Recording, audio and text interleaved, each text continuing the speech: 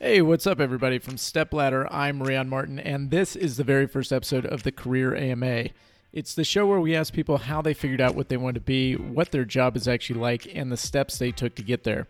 The goal is to give you a behind the scenes look at different careers so that you can figure out what you want to be and how to get your start. Today, I'm talking to Diane Coletta. Diane ditched her corporate job to become a well-known Instagram influencer, gaining an audience of more than 100,000 followers and working with brands like Dior and Christian Louboutin.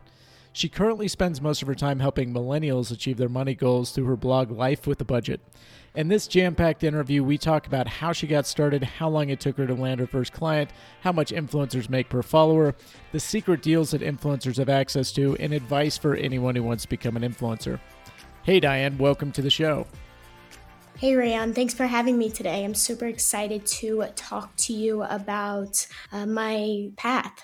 Going back and thinking about what you wanted to be when you were a kid, do you remember at the earliest age what you wanted to be and how that evolved over time? Yeah, so actually I wanted to work in finance. I've always been extremely fascinated by the financial world, whether it's the stock market or saving money and budgeting money.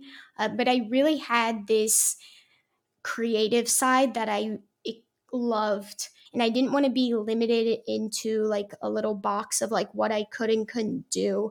So I think with Petite in Paris, it really allowed me to be creative. And then when I saw great success with that, I really wanted to go back to my fundamentals and what I really love doing, which is helping millennials and my peers either make money by investing in the stock market, doing side hustles, or just learning how to budget and save money. So, a lot of people dream about escaping the corporate world, but never do. What was the final straw that made you leave, and what plans did you make to go from a cushy AT&T corporate job to doing your own thing? Yeah, that's a great question. I left the corporate job because, I had this fear that I didn't want to wake up one day and be like, this is it. I didn't pursue and follow my goals. I didn't go after what I really wanted. So I thought while I was still young, I wanted to take the risk.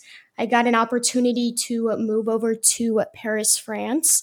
And I took that opportunity and I left the corporate world to move abroad. You're an influencer now, but what did you move to Paris to actually do? So I moved to Paris to actually work at a hotel startup company that specialized in helping housekeepers and the maintenance team manage their day-to-day operations. When did you branch out and really decide to do your own thing? So the funny thing is before I left for Paris, I actually came up with the name Petite in Paris to launch my blog. So I told everybody before I left, you guys get on the ground floor and follow me. I'm gonna start this. I'm gonna start this when I move there. And I think that kind of made me commit more. So when I moved to Paris, I launched immediately Petite in Paris, and I would say within the first month of me being there, we were taking our first photos in front of the Eiffel Tower. So I did a lot of build up before I left. And then when I arrived to Paris is really when I launched the blog, the Instagram, and all the other social media. So you moved to Paris. You start a new 9 to 5 at a startup where you're, having to do all these different things and you launch the blog at the same time. Is that right? Yeah, completely correct. How did you balance, working full time and trying to launch this new thing? Yeah, I mean, to be honest, a lot of mistakes were made. When we first started taking photos, when I say we, I mean me and my now fiance, Aaron. He was my photographer. We would get up at sunrise to go take photos because we read online, the best time to shoot is in the golden hour. Over time, we got extremely strategic with photos. So we would take photos only on Sundays and do multiple outfit changes. But I would say that first year, figuring it out, trying to time management was very challenging. I'm not going to lie. In the beginning, when you launched this thing, you kind of had to still have a job. It's not something you could have just gone straight into full time. Yeah, that's correct. So it took me, I would say, a solid 2 years to get steady in stream of revenue. The first year, I did a lot of collaborations for free because I had to build up my portfolio. I didn't work with any brands. I wasn't known. And on top of that, I couldn't speak French. So not only was I competing against French influencers, I was also competing against, Americans as well who had a massive following. Stranger in a strange land. So it took 2 years to really get off the ground. Do you remember what your first paying opportunity was? Yeah, so my very first client, much like a lot of bloggers, was Daniel Wellington. They were my first sponsored collaboration. So when I say sponsored collaboration, I mean they paid me per photo. I was on a test run, I remember, and it was for one photo of me wearing the watch. So you get a debrief of what the campaign is, kind of what sort of photos they're looking for. You take the photos and you submit it to them for approval. That campaign went really well, and they ended up being my client for 2 years. How many followers did you have to have before a company like Daniel Wellington was interested? Yeah. So at that time, when I got that campaign, I believe right under 50,000 followers. Do you think you could have started charging sooner?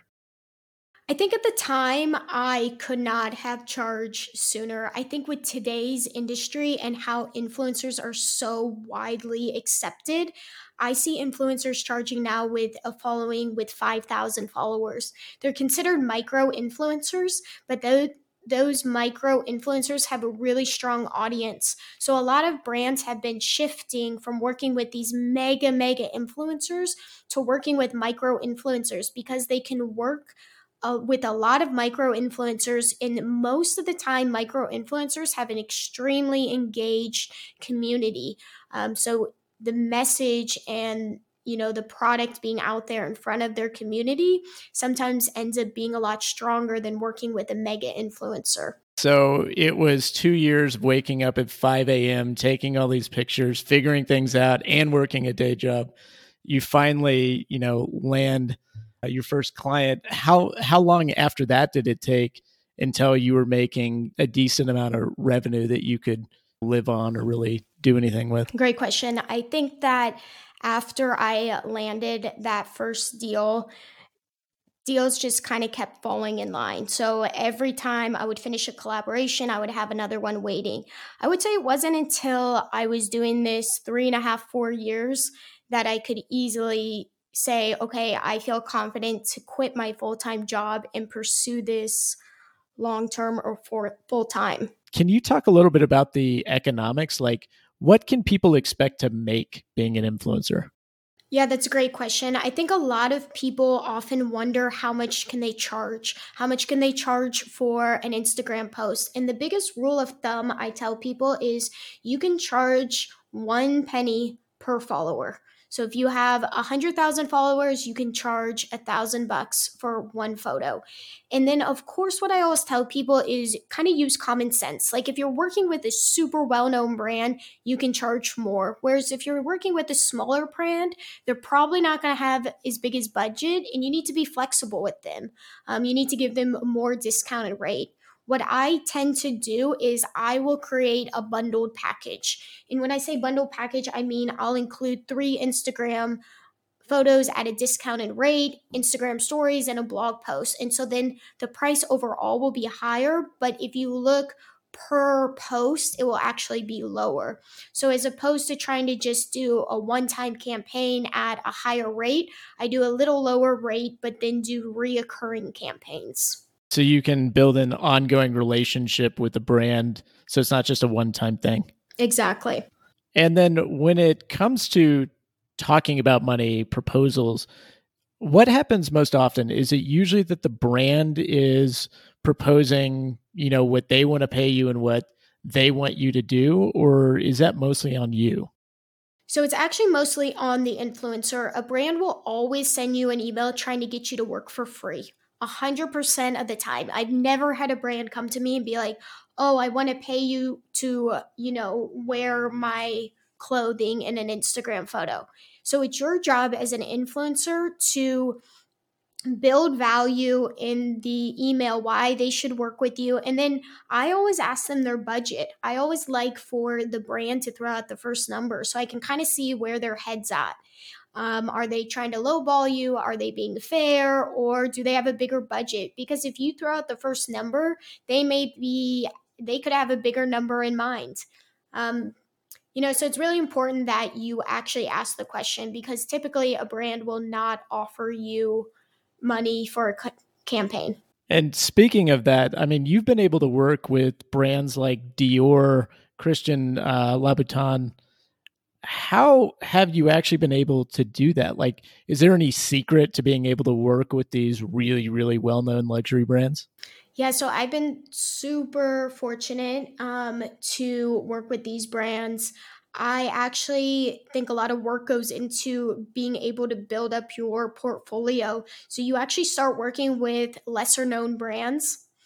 So I worked with a bunch of brands that weren't so well known in the beginning. You build up your portfolio, and then a lot of these things come from either introductions or them seeing your work with other brands. So I had to do a lot of free campaigns for brands at the beginning just to start getting that experience. So when Dior contacted me, and then when I was introduced to Christian Louboutin to work with them, I already had a portfolio built up. So when they needed sample photos or campaigns that I'd done, I already had that in my profile. And speaking of like all these brands that you're working with, how much product do you get sent, and what do you get to keep and what do you have to send back? Yeah, so that's also a great question. So I get sent quite a bit of product. I'm on a lot of beauty PR lists. I work closely with a beauty agency here in France that whenever a new product comes out, they sell it. So, or send it. When they send you a product, you're not obligated to post about it. But if you like it, I always tell people to post about it. But the agency knows that there's no guarantee of posting about it. I also work really closely with a clothing brand online where every month I get to pick out 10 new items of clothing and I need to post one photo of me wearing that. So I get to go on their website and pick out any 10 things I want. So this ranges in price anywhere from, 50 euros for a piece to, I think the most expensive one I got from them was over 1100 euros. So it really just depends on the relationships that you build up. I would say that you can expect when you start working with brands during Fashion Week that because you are typically wearing the clothes of that brand that you're attending Fashion Week for, these are higher end couture pieces, oftentimes one of a kind, and oftentimes they have to make alterations on that piece for you to wear. So those pieces you have to send back, but I always tell people, like, this is amazing that you get to wear these couture pieces, one of a kind. Plus, this will also increase your chances of people taking street photography of you, you getting featured in magazines, you getting featured in different publications online as well.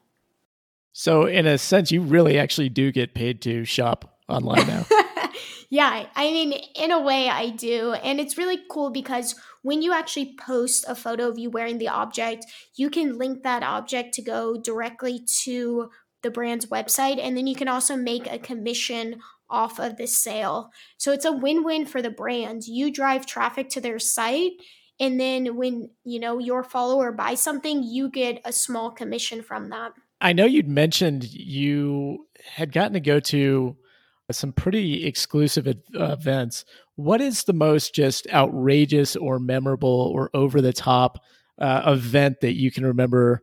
Yeah, I mean, that is one of the best perks I would say about being an influencer are the events that you get invited to.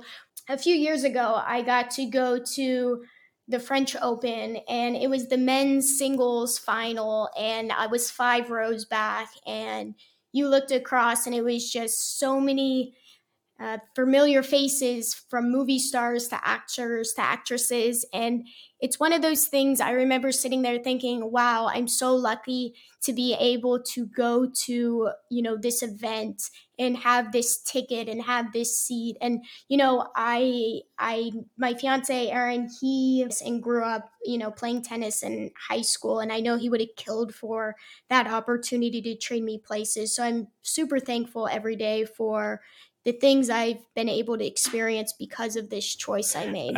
You get product, you get invited to exclusive events, you get all these perks. What are maybe some perks we haven't talked about, or is there anything else that being an influencer gives you access to that people don't normally think about? Just because I'm a fashion influencer, there's exclusive platforms out there that I'm part of that normal people wouldn't have access to. Like there's one platform I'm part of that allows me to choose any location in the world and book a hotel directly through the app and go there for free.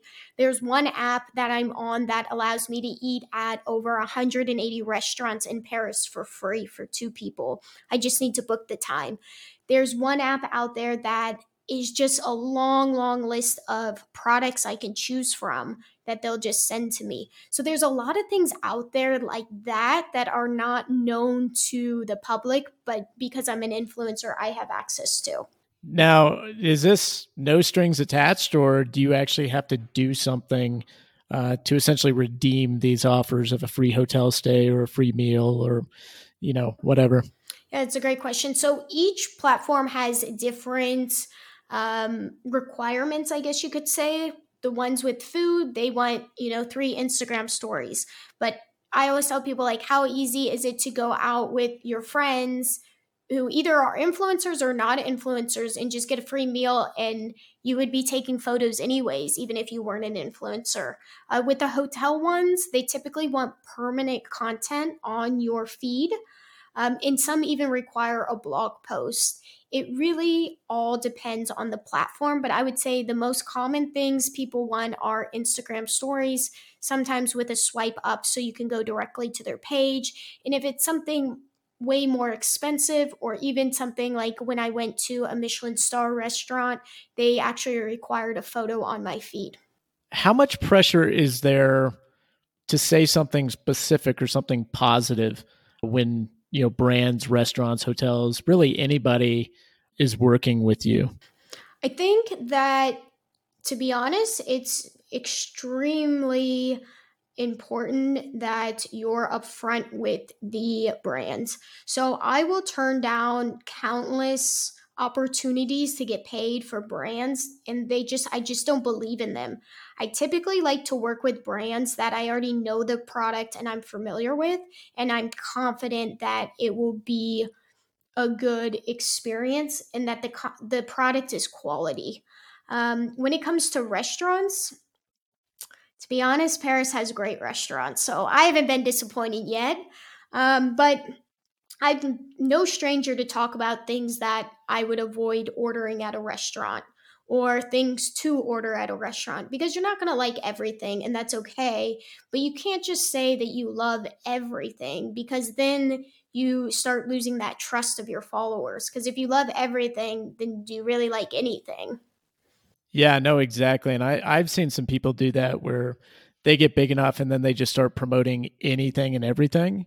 And I'm just kind of, come on. Like, I don't trust your opinion anymore just because you are saying you love everything and saying that everything's great. Like, there's no way that's the case.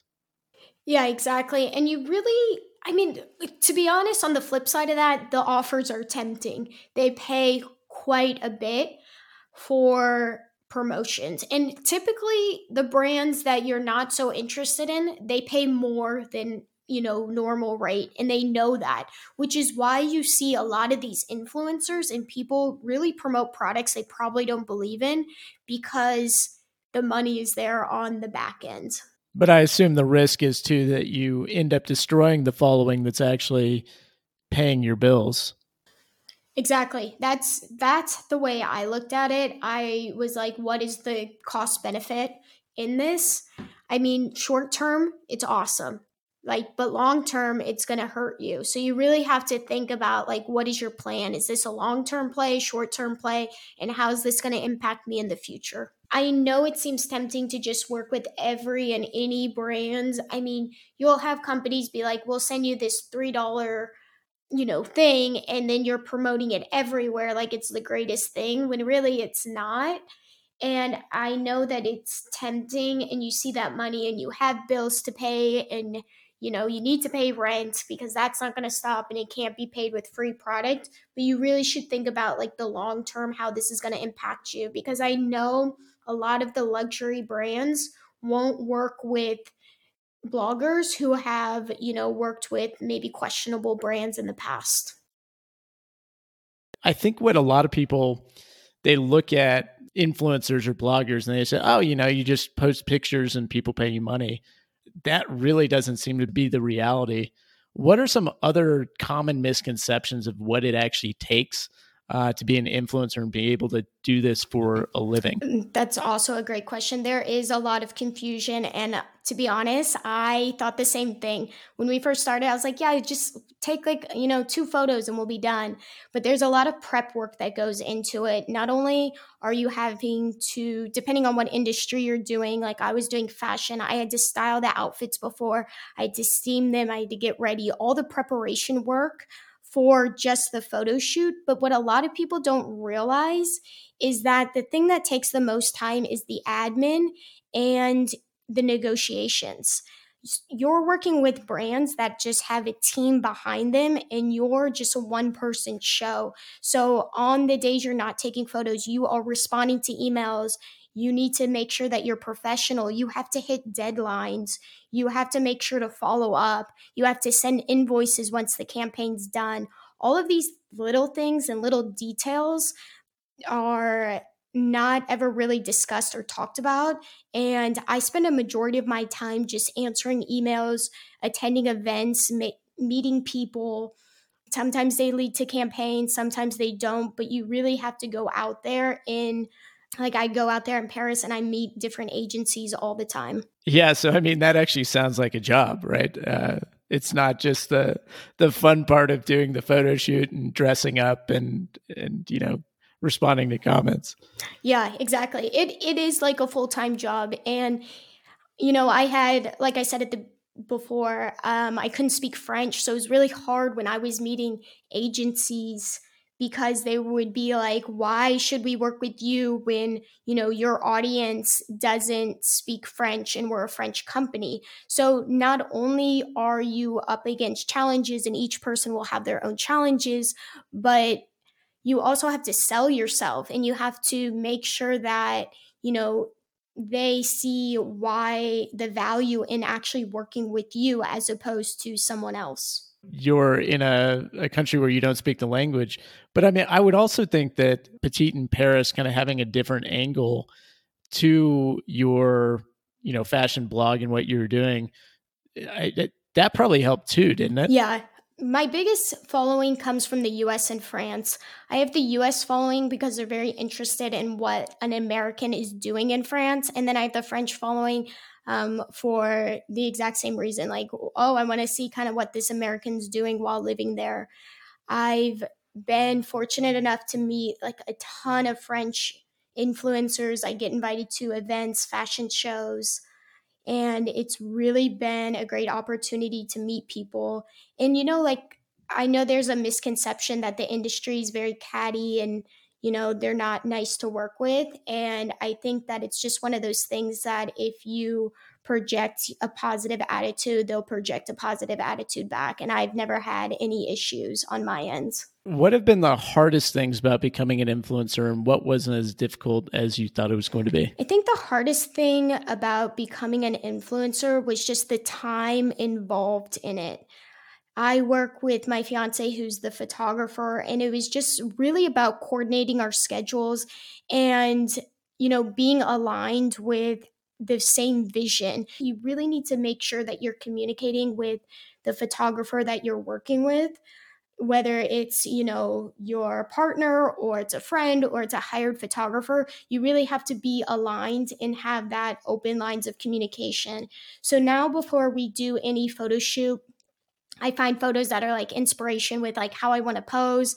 The outfit's already laid out and picked out, everything's steamed, the camera's charged, the lenses are ready, and then we have a location picked out. So all of that like prep work is really important before you go out and do a photo shoot. I imagine there are probably influencers who start solo. Do you have any insight into how they go about that? What's really great about technology today is that a lot of cameras, if you go with a camera, you can just buy a tripod and then you can use the clicker and just take photos. Just set up your tripod, take photos. Of course, you don't want to go to like a super busy area with like high theft, because you'll be doing different shots. But I have a bunch of friends who actually like nickname their tripod, or they call it like, their Instagram boyfriend tripod. And it's so funny. And they've like made a whole story about it. But they go out, they go solo, they bring their tripod out, they use their clicker or their automatic timer, and they just take photos by themselves. I'm sure it's harder, but if somebody doesn't have a boyfriend or girlfriend who would be willing to do this, there's still hope that they can figure out a different way, it sounds like. Yeah, of course. And a lot of my friends who are bloggers will take photos of each other at events. These events that we go to are perfectly staged for awesome like Instagram photos. So they have great backgrounds, great locations, great views. So a lot of my friends will bring their camera or actually just their phone, and then we'll snap photos of each other while we're at an event. That's another popular way to get photos as well. If you were to go back to high school, knowing that you wanted to be an influencer, what are some of the classes or skills you might have tried to get earlier on to be better at what you're doing now? That's a great question. I would have taken more Illustrator classes, anything in the Adobe suite, specifically like Photoshop, Lightroom. And then also, I haven't really tapped into video editing, but maybe courses in Final Cut or even iMovie, something like that, where I can learn how to edit. And there's just not, the pressure or the deadline to get a photo out from a brand. It's more at your own leisure, and you can actually learn the fundamentals and the basics. When I learned Photoshop, I was only learning the things I needed to do. Like, how do I remove that trash can from my photo? How do I, get rid of that person in my background that is ruining my perfect shot? Things like that. So I never actually learned the fundamentals of Photoshop. I can only do the things that I want to do for my photos. I know for myself, if I have to learn something because I'm actually going to apply it, it's much more likely to stick. The thing a lot of people I don't think necessarily recognize is that when you finally break through and you finally get to the point where things are working, that's what people see, but they don't see all the time you spent banging your head against the desk trying to figure out how to take trash cans and strangers who photobombed your photos out of your pictures, right?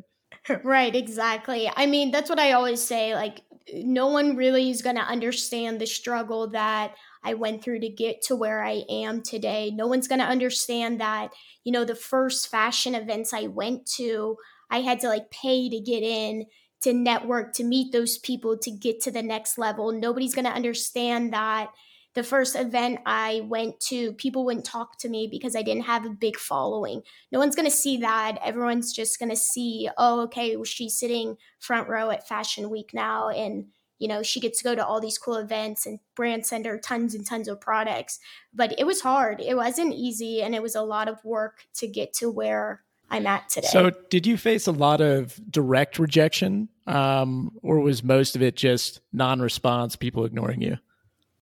It's a mix of both.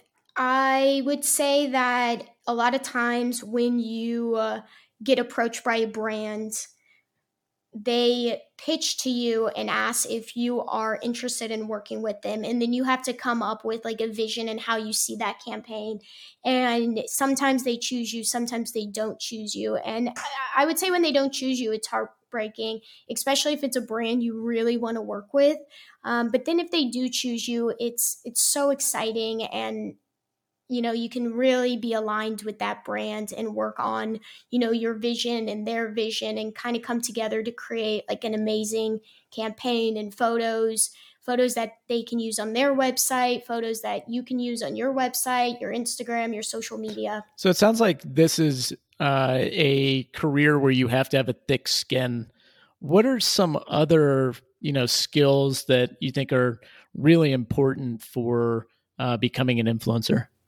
Yeah, I think thick skin is one of them, and you can't be afraid to ask for what you want and ask to work with brands.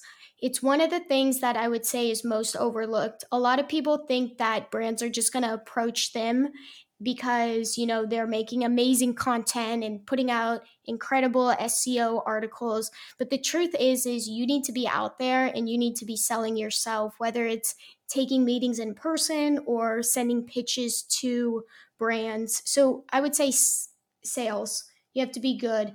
And I wouldn't say that, you have to be like that cheesy car salesman. I think you just have to be good at selling value, like why you're valuable, why your audience is valuable. And I think that's one thing that is a lot overlooked, as well as organization. You have to be extremely organized because brands, in most contracts, if you miss the deadline, they have the right to cancel the whole contract. So you have to make sure that when you go through these contracts, that you understand A, exactly what you're signing, and B, make sure that you can actually commit to these deadlines. Yeah, so that's great. So thick skin, you need to be organized. And then, I think part of organization is also discipline.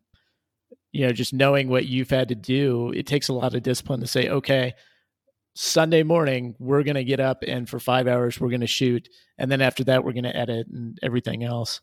Yeah, I would say discipline for sure.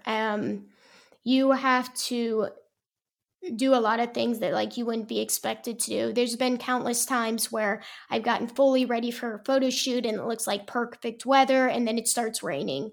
Then you got to be either creative or you got to do it all over again tomorrow. So you definitely need to be disciplined and willing to just either go with the flow or adjust your plans. Yeah, disciplined and flexible at the same time. Yeah. What advice would you give to high schoolers if they wanted to become an influencer as a career, not just as a hobby, but if they wanted to really do it full time? Things take longer than it's expected. So everybody thinks that there'll be an overnight success and go viral. And the truth is, it takes years to build up. So stick with it. And don't get burnt out. Like, don't overcommit. I see people who are starting out trying to post 3, 4 photos a day, trying to post at least 2 blog posts a week, and just don't do it. Just make expectations for yourself that you can actually achieve. Set goals for yourself that are achievable. That's the best piece of advice. And start reaching out to brands, start watching videos online about how people became successful, start reading about what do the most successful bloggers do? How did they get to that point? What type of things did they have to go through? What struggles did they have? Try to learn different lessons from each blogger on what they did and where their mistakes were, because a lot of them actually open up about it. We talk about it. We talk about the struggles that we went through. We talk about, how to negotiate. We talk about what you should charge per post. So if you don't know those questions, there are answers out there that you can find it out. So it sounds like finding communities, finding mentors, and being curious to ask people already in the trenches would be a really good thing to start by doing. Yeah, exactly. I think bloggers are definitely willing to help you after they see that you've been putting in work. I would say people are less likely to help you if you're just like, I want to become an influencer. What should I do? Like, they want to see that you've gone out there and tried and you're having like this pitfall so they can help you overcome it. So as long as you're out there trying and trying to make it work and maybe you're just not having as much success, they're definitely willing to help. So I would say before you reach out to people, I would just try yourself. so you can see and ask more specific questions, because that's going to be more valuable than just how do I become an influencer. Yeah, and I think that's so true in any career. People are generally willing to help. You just got to show that you've done your homework first. Well, Diane, are there any other pieces of advice that you would give about becoming an influencer? Best piece of advice is just be yourself. Like, don't try to be someone you're not on social media, because that won't come off authentic. Like, I'm very petite and very short, and I always talk about it, and it's just me, and I'm goofy, and I like to have fun, and I try to really portray that in my images and my Instagram stories. So be who you are. And I think that the most successful influencers I see are people who just act themselves. That's such great advice. Diane, thanks so much for coming on, sharing your story, and giving a behind the scenes look at the life of an influencer. Yeah, definitely. Well, thank you so much, Rian, and everyone out there. I hope this really helped and inspired you to pursue your dreams. You can check out Diane's fashion work on Instagram at Petite in Paris or petiteinparis.com. To check out her finance blog, go to lifewithabudget.com. To learn more about becoming a blogger or influencer, or to explore other career paths, check out stepladder.ai. The Stepladder platform helps you figure out what to be and how to get there. Once you know what to be, follow our step-by-step plans to get the skills companies are looking for. The more skills you build, the more internships and job opportunities you unlock. Again, you can check out Stepladder at stepladder.ai.